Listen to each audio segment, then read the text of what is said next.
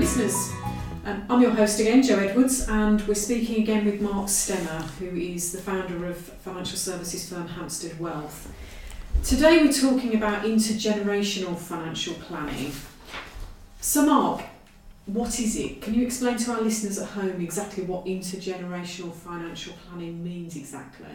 Sure. In simplest terms, intergenerational financial planning is the planning of passing wealth down from one generation to the next. And why is that so important to plan for? Two reasons stick out in particular. You'd have heard the popular and very much overused proverb that in life only death and taxes are certain. That's exactly why intergenerational financial planning is so important. When wealth is inherited, there may be inheritance tax to pay on the parts which exceeds the inheritance tax allowance threshold. I'll explain more of that later on. But to put it bluntly, there are certain things we can do in life to minimise the amount of tax we have to pay, or our estate, our beneficiaries have to pay in death, or when we are no longer here. And the second reason is, once you're gone, you're no longer able to control what happens to your business, your money, or your possessions. Planning ahead, we can ensure that your money is being spent wisely, your family are well looked after, your business continues to thrive. Okay, I've got that. So what's the major difference then between intergenerational financial planning and just plain old financial planning? With intergenerational financial planning, we're working with the whole of the family, identifying specific problems, specific barriers, generating tax efficient and achievable solutions. Parents, as an example, will be looking towards a long and relaxing retirement. That means we need to emphasise pensions and succession planning in our overall plans. The kids, on the other hand, priorities may change. Most parents will want to help their children get on the housing ladder, help them save into a pension. So we need to possibly look at that first. Okay then, so let's start with the parents. What should they be planning for? The most obvious event, as we mentioned a moment ago, is their retirement. When planning pensions and retirement income, we like to identify two key factors. How much income is required? How long is it needed for? Using these two numbers, we can aim for an achievable target. We have to obviously account or factor in inflation, lifestyle, health, and there's always the unexpected, but that's all included in our final calculations.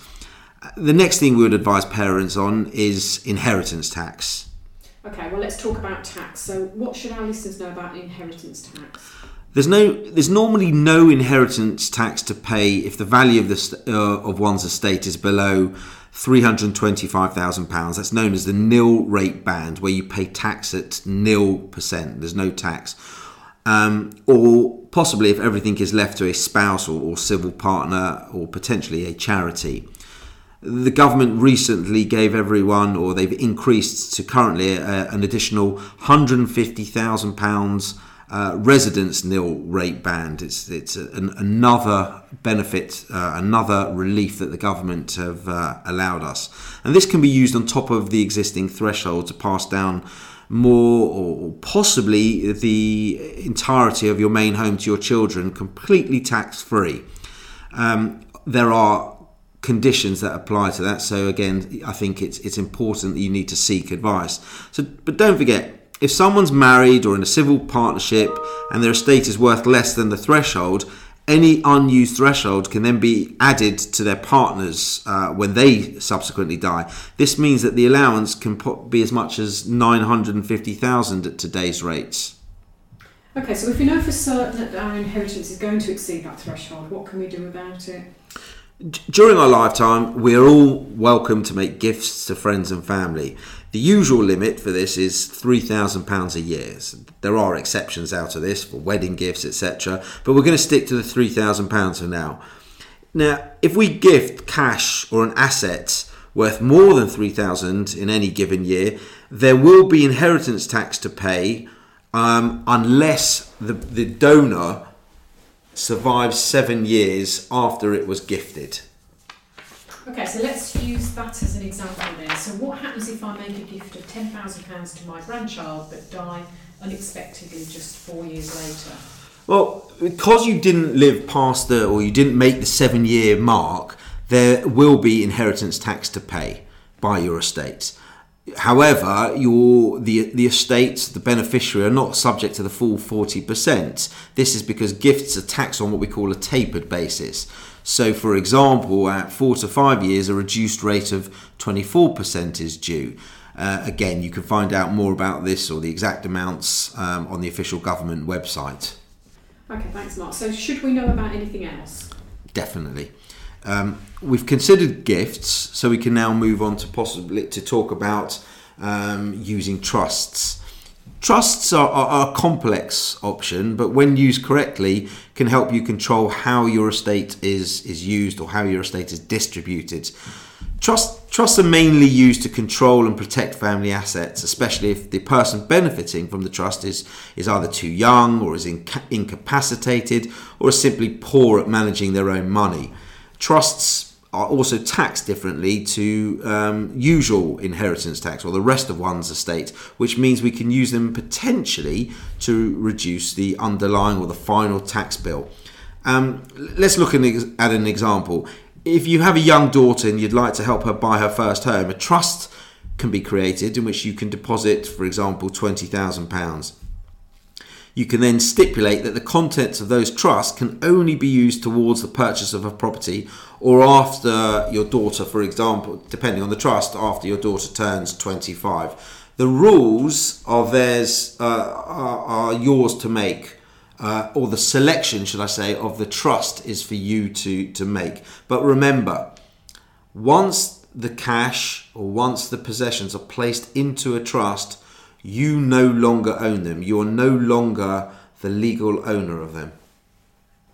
Now, Mark, can you tell us why it's important to include the family business in our intergenerational financial planning? Planning what to do with our business after you die is what's known as succession planning.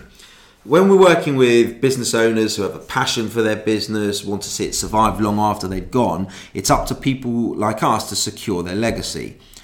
On the other hand, some business owners may know that their family want nothing to do with the company after they've gone, in which case maximising the purchase price of the company might very well be the best option.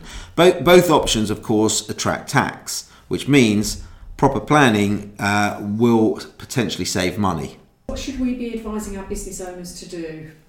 Unfortunately, no one magic tip or piece of advice will help your businesses thrive after you've gone. Succession planning, rather, involves multiple moving parts orchestrated by you well in advance of you passing. This includes choosing new management, deciding who will take the ultimate ownership of your business, looking at the possible tax implications, making your plans known in a watertight will, and if exiting early, how you're going to take your pension. And you've got to remember that when passing down a business, you may qualify for either 50 or 100% inheritance tax relief. This is known as business relief, or more precisely business property relief. The rules around this are fairly complicated, so again, it pays to seek advice. Okay, so that's all well and good if you want to pass the business down intact. What about if you want to sell up and get out? Selling up, also a valid option. If you feel that the business has a value but not in the hands of your family, a sale should certainly be considered. So what thoughts do we need to put into selling a business? Well, first of all, we may look at selling the business internally, perhaps through a management or employee buyout arrangement. If this isn't suitable, we can sell the business on the open market. Most importantly is the preparation for sale. You want your business to look at its best and be operating at maximum efficiency to realise its full value. This is why selling a business takes time and planning. There is a lot to do. And remember, when disposing of a company, you're entitled to what's known as entrepreneur's relief. This reduces the normal rate of capital gains tax to just 10%. This can be used to claim up to £10 million of relief during your lifetime, providing certain conditions are met. Okay, thanks, Mark. Well, that's all we've got time for on this week's pod. If you have any questions about today's topic, please do get in touch with the experts at Hampstead Wealth. We've dropped all the contact details into our episode notes. And finally, thank you to our listeners for joining us. We hope that you found that useful. Good luck with your investing.